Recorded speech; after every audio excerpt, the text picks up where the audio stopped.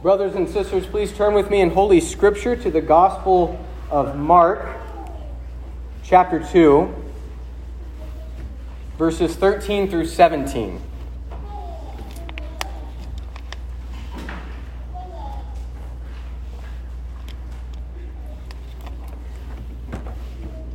We continue in our series in Mark, and today we come to chapter 2, verses 13 through 17.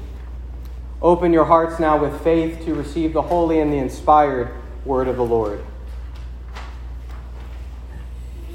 This is speaking of Jesus, and it says that he went out again beside the sea, and all the crowd was coming to him, and he was teaching them. And as he passed by, he saw Levi, the son of Alphaeus, sitting at the tax booth. And he said to him, "Follow me." And he rose and followed him. And as he reclined at table in his house, many tax collectors and sinners were reclining with Jesus and his disciples, for there were many who followed him. And the scribes of the Pharisees, when they saw that he was eating with sinners and tax collectors, said to his disciples, "Why does he eat with tax collectors and sinners?" And when Jesus heard it, he said to them, "Those who are well have no need of a physician, but those who are sick. I came not to call the righteous, but sinners." The gospel of the Lord. Praise to you, O Christ. Almighty God, our Heavenly Father, we recognize that we cannot profit from this word spiritually unless we become spiritual people. So grant us now the mind of Christ and open our hearts by faith to receive this word and write it upon our hearts. For Jesus' sake, amen.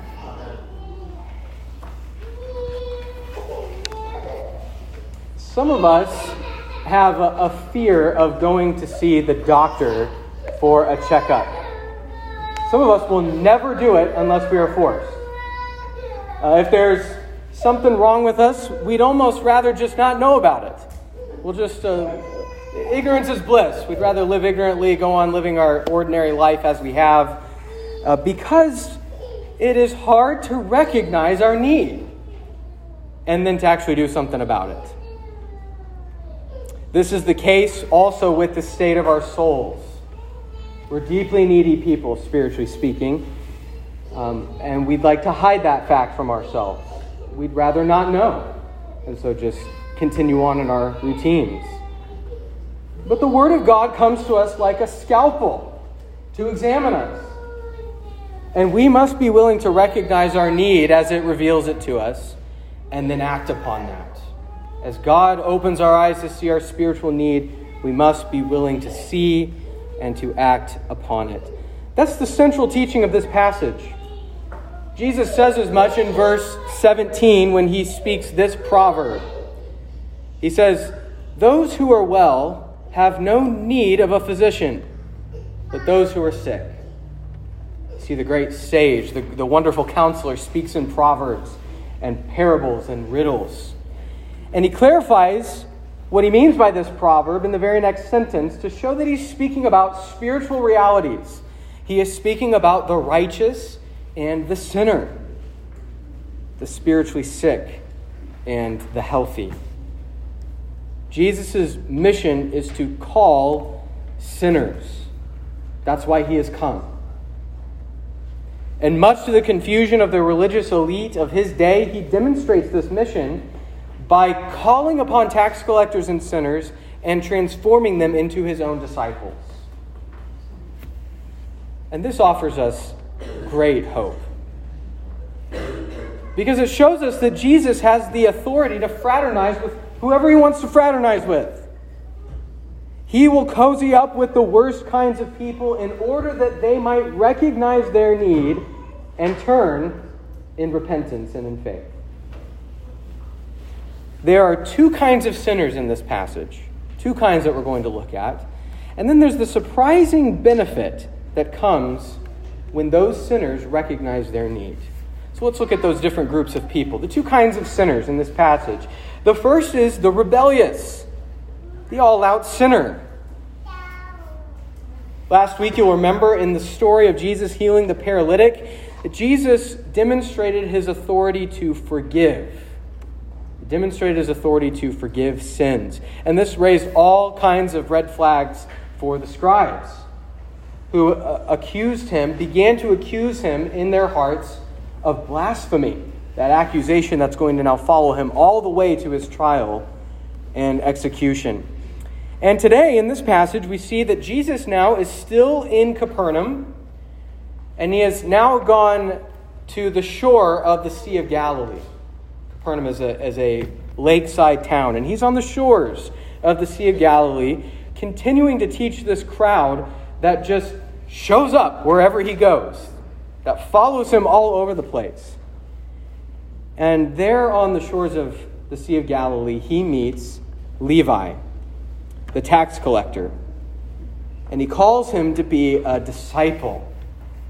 And then Jesus ends up at a feast at Levi's own house with other tax collectors and sinners. And the scribes, just as they did in the healing of the paralytic, now are questioning Jesus' behavior.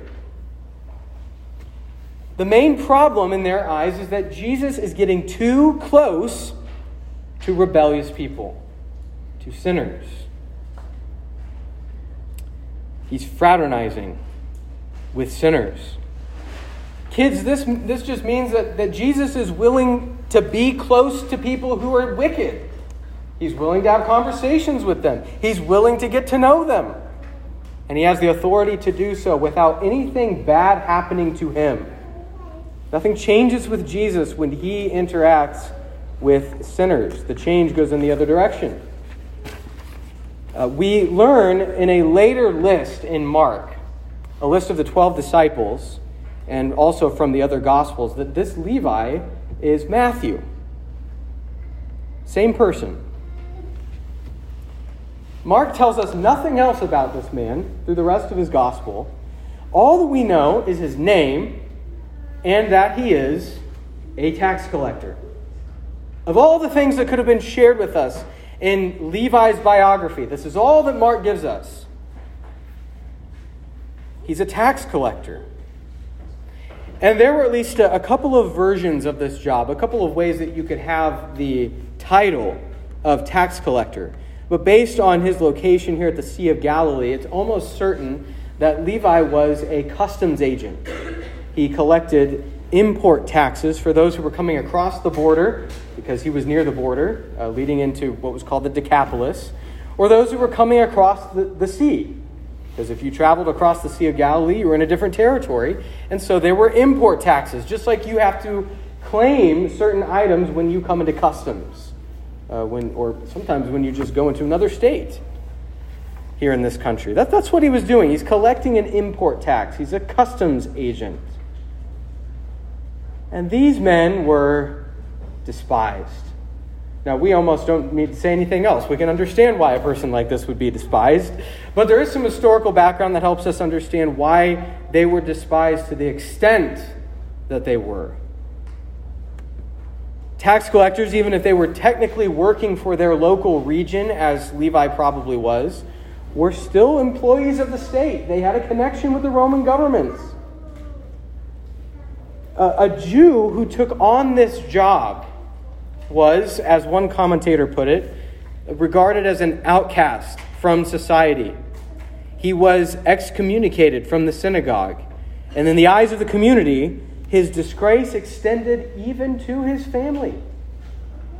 So if you were a practicing Jew and you decided to become a tax collector, you were kicked out of the assembly of God's people as they conceived of themselves. One of the main reasons why tax collectors were so hated is because there was so much leeway in how they set tax rates. But whatever the actual tax rate was, tax collectors were basically free to spike it up as high as they wanted and to pocket the extra. That's how they profited. And many of them were quite wealthy. We learn that from the passages about Zacchaeus in the other Gospels. So Levi here is probably quite well off, because tax collectors would profit at the expense of others. And they were willing to do this at the expense of their status in Jewish society. They traded in that status for wealth. willing to make poor Jews poorer by an oppressive tax, and all of this through a government job, no less. That's Levi. That's who Levi is. Jesus could have called anybody from the crowds that continued to follow him. He could have called anybody to be his very next official disciple and very soon to be proclaimed to be an apostle in just a couple of chapters. But he called an excommunicated man. That's who he called into his midst. He called a man who had chosen money over family and country and over pretty much any other kind of close association. He's a true rebel. To do whatever he wants to make a buck. Now, whatever circumstances led to this moment of Jesus calling Levi, we don't really know. Mark doesn't tell us. Maybe there was all kinds of evidence that the Lord was already working in Levi. Maybe Levi was asking all kinds of questions about life. But we don't know. All we know is that Jesus, the Son of God, called. And Levi answered.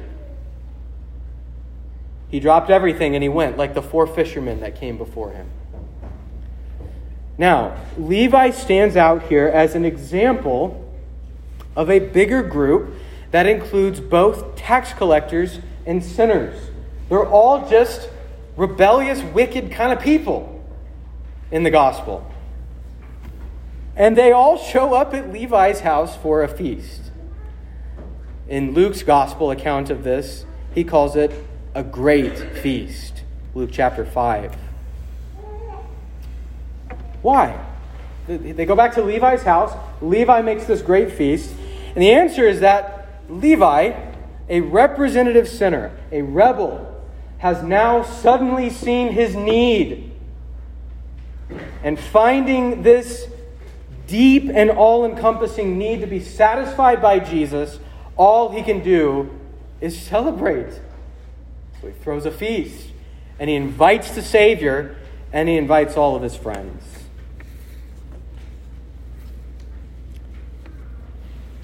Dearly loved brothers and sisters, wicked sinners though you are, Jesus draws near to you.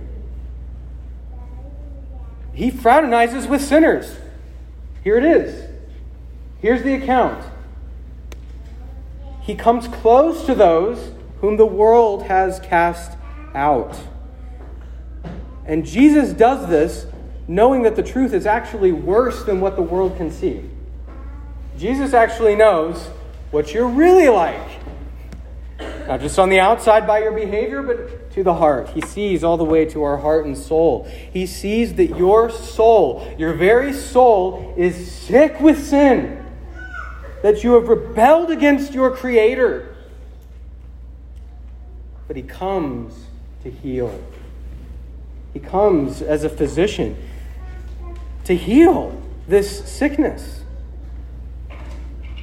In fact, Christ may well be drawing near to others that you know that perhaps you have written off as beyond hope, beyond healing. You've written them off perhaps as hopeless. But Christ heals the sick.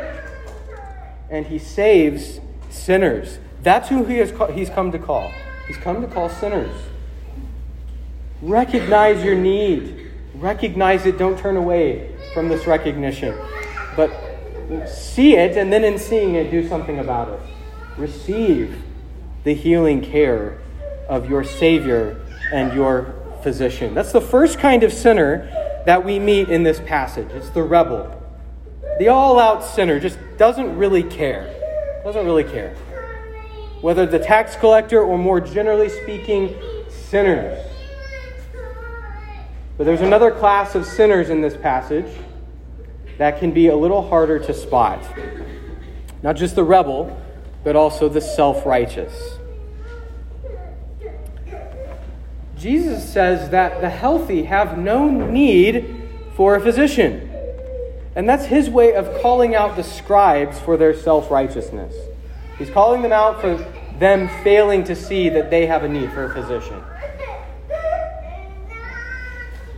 Now, either the scribes were nearby during this feast, and they saw what was going on. So that maybe they were just outside, or they saw all of these folks go in, or they found out about it later. Whatever the case, the scribes end up asking, why does this man eat with tax collectors and sinners? Why does he eat with tax collectors and sinners? And we have this phrase here that calls them the scribes of the Pharisees. Who are we speaking about here? The Pharisees were pious men, very devout men, who stuck very closely to the written law of God. Very, very closely. In fact, so closely that they also stuck just as closely to other oral traditions that ended up getting written down as well, that were put into place to guard that law. If you've heard anything about the Pharisees, and you've probably heard this explanation. And the main problem here is that they treated those traditions as being equal in authority with the actual law of God. So they were a religious party. There's Pharisees, that we also learn about the Sadducees. They're a religious party, and they had their own scribes, their own Bible scholars that interpreted the scriptures and the tradition. And those are the scribes that are in this passage. Very strict, piety-oriented kinds of people. And they are assuming this Pharisaic teaching about fraternizing with sinners. In other words, don't get too close. Well, why would you do that? Now, Jesus says that his mission is to call sinners, not the righteous. I've come to call sinners, not the righteous. Are these men then actually righteous, and so Jesus is not calling on them because they're good to go? Is that what's going on here? No. Actually, Jesus is using their own categories against them to indict them for their own understanding of righteousness, as though they are righteous before God. They assume that the category of sinner doesn't include themselves. That's worth repeating. They assume that the category of sinners does not include themselves. And this is a tremendous temptation for Christians as well. Now, of course, there is a difference. There's a clear difference between kind of open rebellion against God, just not caring, not responding to the call to repentance, open rebellion against God. There's a difference between that kind of life and someone who is loving God and neighbor, but struggling with sin. Those are two different kinds of categories. The difference is recognizing your need. One doesn't. One doesn't recognize that there's a need there at all. The truth of the matter is that you never actually get past being a sinner. Once you are called into the Christian walk and you are walking in repentance and faith, there's no point at which you finally cross that finish line and now you can say, I'm done with sin. You're done with the consequences, the eternal consequences of sin. Amen. But you are still a sinner. Martin Luther taught with such clarity in the Reformation, and we affirm that those who have faith in Jesus Christ are simultaneously righteous and sinners. We are righteous by that divine and gracious declaration of God, and we are also still struggling with sin. But Christians are to be constantly aware of their need for Christ. That's our calling, is to cling to Christ for our righteous status before God and to cling to Him all the more while we struggle with our sin. To be aware of our need for Christ. We are not righteous in a way that exempts us from Jesus' call to repentance. That's what the Pharisees were thinking, at least these ones here. No, we are not righteous in ourselves at all unless Christ comes and begins to transform us. Sometimes we forget that the Apostle Paul was himself a Pharisee before he was saved. He says in his letter to the Philippians, he says that he was a Hebrew of Hebrews. As to the law, a Pharisee. As to righteousness under the law, blameless. Blameless. That's Philippians chapter 3. That is how the Apostle Paul saw himself when he was still living as a Pharisee. Blameless before God because of his commitment to the law as a member of this religious party. But by the grace of God, Paul goes on to say in the very next sentence, whatever gain I had, I counted it as loss for the sake of Christ. Indeed, I count everything as loss because of the surpassing worth of knowing Christ Jesus my Lord. For his sake I have suffered the loss of all things and count them as rubbish, in order that I may gain Christ and be found in him, not having a righteousness of my own that comes from the law, but that which comes through faith in Christ, the righteousness from God that depends on faith. Paul himself is a whole parable for us of the problem with the Pharisees as they come to us in passages like this. They thought that before God they could obtain this righteousness according to their own piety and according to the piety of all the other laws they built around the law of Moses. But Paul said, that's no righteousness at all. I thought I was blameless according to the righteous works of the law. But I wasn't. I count it now as refuse, as rubbish and as garbage in order that I may gain Christ by faith.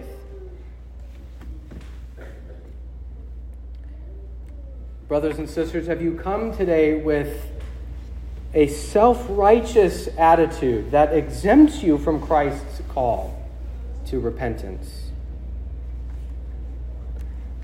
In other words, are you looking to your own piety, your own deeds, as sincere as they may be, for your own righteousness before God, for your confidence before the Lord? Your works may very well indeed help you to see that there's fruit, that your faith is real and that fruit is coming forth from it. That's one of the function of works. That's fine. But are you looking to those works and to your piety as your confidence before God? Or can you say with Paul, I count it as rubbish in order that I may gain Christ? Are you blind to your need? You don't really have a need, and so you don't need the physician? Or do you, like Levi, you see the sickness of your soul and you are reaching out daily for your physician to heal and to save? Loved ones in Christ, all have sinned. All have sinned. Rebel and self-righteous alike. There's just two kinds of sinners. Two different kinds of sinners. All have sinned. All have this basic need. We must recognize this need and turn away from our self-righteousness. Lastly, we've seen these two different categories of sinners. There's the openly rebellious. There's the self-righteous. Both are in need of seeing Christ as physician and as Savior. Then there's a surprising benefit that comes to those who are willing to recognize that need. And it's that they become recliners. Recliners. We'll be cutesy with the alliteration today. They're recliners. Rebellious people become those who now recline at the table with Jesus. Self-righteous people become those who now recline at the table with Jesus. That's the surprising benefit that comes to all those who are willing to recognize their need. Verse 15, of course, is where I'm getting this language that's foreign to us of reclining at table. Greco-Roman custom was to have couches brought up to a table, probably not with a back to them, but couches that you could lay down on or sit on the edge of. And you would recline on that couch as you ate, particularly during meals of special occasions. It doesn't seem to have been the posture at every single meal, but most scholars are confident that this is signaling that Levi was counting this as a very special occasion. And at least in this time period, Jews seem to have taken on the practice as well, even though it was a Greco-Roman practice. Now, we can see just based on the close proximity that this kind of posture would bring, we can understand why the scribes were uncomfortable with Jesus actually doing it. To be scooted right up to the table and to be lying next to other sinners is scandalous in the eyes of the scribes and the Pharisees. But if they'd caught the true significance of what Jesus was doing, they'd be far more upset. They would have crucified him on the spot if they recognized what he was actually doing. Because Jesus is not just some rabbi who's trying to provoke a reaction. He's not a shock jock. He's not a provocateur. And not for the sake of provocation, anyway. No, he is the Son of God who is coming to fulfill what was spoken by the prophets. We read earlier in the service from the prophet Joel. God promised that he himself would send upon his exiled people grain and wine and oil in abundance, and that they would eat and be satisfied with the Lord who was in their midst, a feast for the people of God who had finally turned from their sin.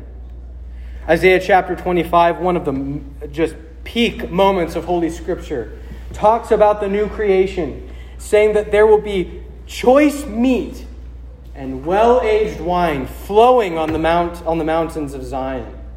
And the people of God will sit down with God himself to a feast. The problem is that the Pharisees could not imagine that this feast would include sinners.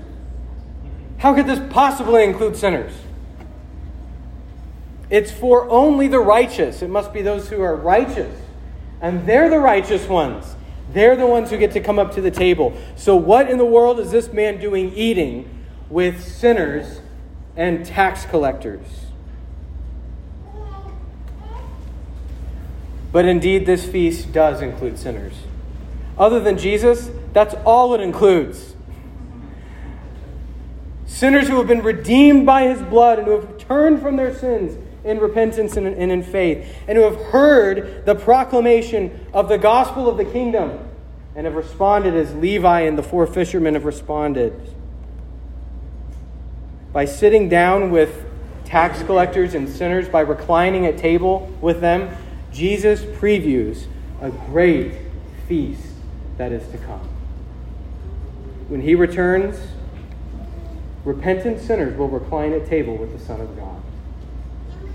That is your inheritance. That is the promise for you. That you, because of Christ, because you have been cleansed by his blood, will be invited to the table. Not because you washed your hands like the Pharisees. You washed your own hands. Not like that. But because your souls have been healed. You have been cleansed by the blood of Christ.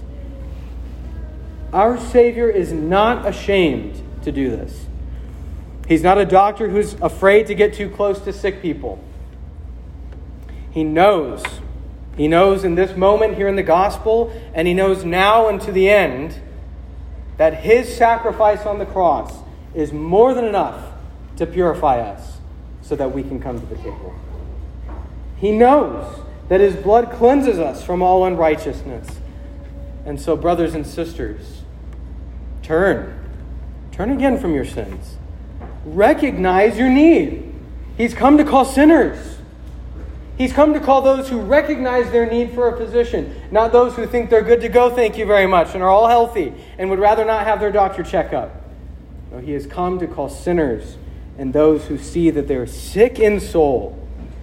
And as a token of this promise, he's given us a foretaste of the heavenly meal, not just in the gospel accounts, but in the Holy Supper. By this sacrament that we'll celebrate together in just a few minutes, Christ himself assures you of your place at the table. So lay down your own righteousness. Lay it down. Turn from your sin. Recognize your need. And come to the table of the Lord. Amen. Let us pray. Almighty God, our Heavenly Father, we pray now that you would implant this seed deeply in the soil of our hearts. Water it with your word and spirit, and cause it to bear fruit even 100-fold in this age and in the kingdom to come. Through Jesus Christ our Lord, to whom with you and the Holy Spirit be all honor and glory, world without end. Amen.